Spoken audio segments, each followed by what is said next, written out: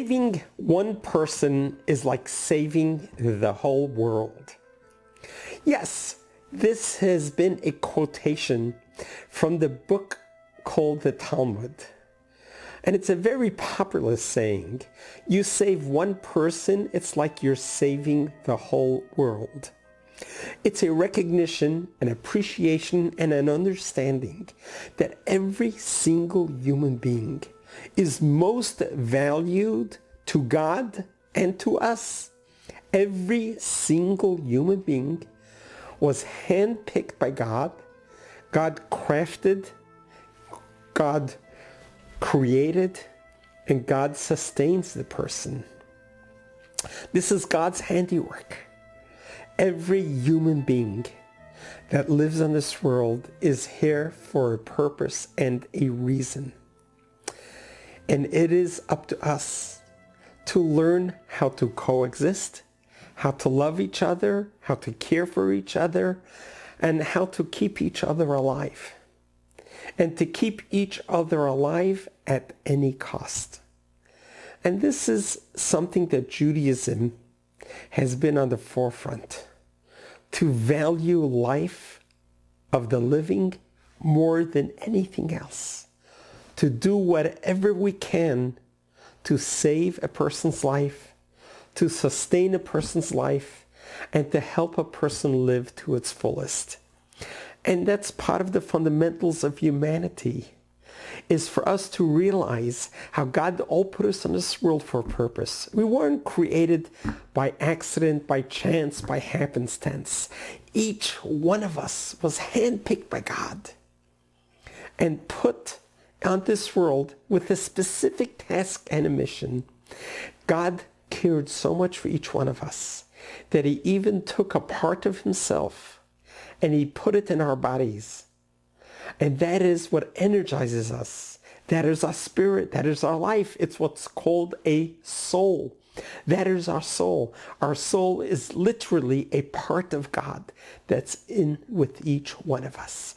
When you look in the mirror, you're not just looking and seeing a physical human being, but you're seeing a human being that's sustained, that's energized, that's kept alive by the soul that's within each one of us. The soul is what we know is called a neshama. A neshama means a breath of life. That when we were born, God blew into us from his inner selves, into us. We inhaled a soul. And when we die, the soul we exhale, it leaves our body. So realizing that every single person on this world is here for a purpose and a reason. No person just exists here just to exist. Everyone has a task at hand. And we're all born equally. We're all born and we come out of our mother's womb so pure and so beautiful. And our journey begins. And as our journey begins, we begin to discover what our talents are, what our strengths are, what our weaknesses are, what our temptations are, right from wrong, and what direction we need to go in life to be a productive human being, to make this world a better place. The very first part of humanity is to have unconditional love for your fellow human being and to be able to value their life more than anything else. Caring for a person's life is the greatest commandment than all commandments. Supporting life and living life to live. That is what Judaism is about, and that is what life is all about. So saving a person's life is like saving the whole world. In a practical sense, it's not just saving the whole world. This could be saving your world.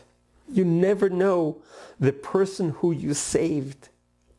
Its ripple effect down the road, how it can even affect you or your family. Let me share with you a story that happened in Israel in the city of Ashkelon. One morning, Shlomo gets up at the crack of dawn and he's walking as everyone else is still sleeping when all of a sudden he hears a sniper shot. And because he's a soldier, he knows what a sniper shot sounds like. And he was astounded by it. He looks around and doesn't see anyone. And he knows that this was a sniper shot. So he goes to look around. And lo and behold, he comes across of a young soldier who was just shot by the sniper, bleeding profusely. He jumps into action, begins controlling the bleeding, calls for help. Paramedics arrive as he's pressurizing the wound. The paramedics take over and they literally save this wounded soldier's life. Shlomo goes along in the ambulance on the way to the hospital as they're doing all life-saving measures to save the young soldier who was just shot. And they came to the hospital and they rushed him into surgery. The paramedics came out to tell Shlomo that the soldier's life was saved. And they want Shlomo to know it was you that saved his life. By putting the pressure on the wound, you saved him from bleeding out. And Shlomo thanks the paramedics and leaves. In the meantime, the paramedics in the hospital call up Gadi, the wounded soldier's parents. They come to the hospital and they're so grateful that their son's life was saved. And they happenstance asked the paramedics, who saved my son's life? Who was the first one on the scene? He says, well, some other soldier. Who? What's his name?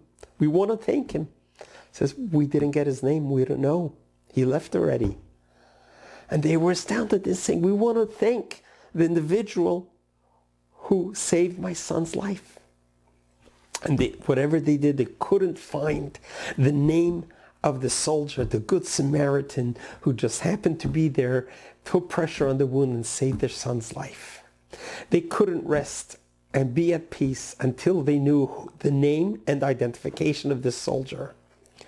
The wounded soldier's parents owned a grocery store forever in the city of Ashkelon. So they put up a sign, a placard, in front of their store and says, if anyone knows the name, the identification of the soldier who saved another soldier in this morning, please come into the store and tell us. We are looking for that individual's identity. Some time went by, no one responded, until one day a woman walks into the grocery store and approaches the cashier and says, I think I know who the Good Samaritan is, who the soldier who saved the young wounded soldier's life. He says, who would that be? He says, I think that's my son. My son Shlomo came home one day and he said that he just happened to be walking and he heard a gunshot and he was able to save a fellow soldier's life. And they says, wow, thank you so much. We want to thank him in person. And this woman who walked into the store looks at the cashier, at the owner of the store and says, don't you remember me? And she says, no. She says, look again. Don't you remember me? She says, no. He says, well, I remember you. She says, I lived in Ashkelon 22 years ago. I used to shop here all the time. One day I walked into your grocery store and I was terribly distraught. And you noticed that on me. You weren't shy. You didn't mind your own business. You took initiative. You asked me how my day was, and I told you terrible. As soon as I said that, you went to the store door, you closed the door, you turned a sign that the business is closed. You closed the store to talk to me. And you sat me down and you says, Matok, sweetie pie, tell me what's going on. And I told you that I found out I was pregnant and I cannot carry this kid. I'm just not in the state of mind to be able to bear a child now in life. And I decided to have an abortion. And I was all scheduled to have an abortion. And you held my hand, you looked in my eyes, and you told me how value a child is. And there's nothing greater in life than a child calling out to his mother, Ima, Ima, Mama, Mama. When you said those words, I heard you with tears rolling down my face. I felt your love and your concern. I decided not to have the abortion, to keep the child. Guess who that child was? That child is Shlomo. That is the child who saved your son's life. If you wouldn't have taken the time that morning to close your store and talk to a distraught young lady who just found out she was pregnant, and if you wouldn't have supported me and inspired me to keep this child, my son wouldn't have been born, and he wouldn't have been there to save your son. Saving one person is saving the world, and maybe your world. This was such an amazing, beautiful story that really depicts the concept of saving one person is saving the world. Every person has a right to say, this world was created for me. Yes, God created us in this world for a purpose, for a reason. So we should be ambassadors of good and kindness and make a difference in this world, to bring light into the world, and to be the ones who to share love, life, happiness to all. And we're all humans. We have evil instincts. We make mistakes. We transgress. We are hurtful sometimes. We do wrong things. But God tells us we are all human. We can repent and God will forgive. And we can start all over anew. But never undervalue the value of a human being. Every human being is a whole world. And that's why we need to do whatever we can to support life and to promote life and to keep the living alive at any cost. Let me share with you a story of a great rabbi, Rabbi Schneur Zalman of the city of Liadi. It was the holiest day of the Jewish calendar, Yom Kippur. He disappeared in the middle of services. And people were wondering, where is he? And they began running through the village to see where did the rabbi run away to. And they were shocked to see what they saw, that the rabbi was chopping wood. In the middle of the holiest day of the year, he's chopping wood. He took the wood and he's building a fire on Yom Kippur. That's the worst of prohibitions. You can't chop wood and make a fire. Then he takes a pot of milk and warms it up. These are 3 major violations. And the great chief rabbi is doing this. And they followed him and they saw that he warmed up milk to bring it to a woman who just gave birth, who was clinging to life, who needed some more milk. His disciples were so astounded. It taught them the greatest lesson of value of life, that we do anything to support life.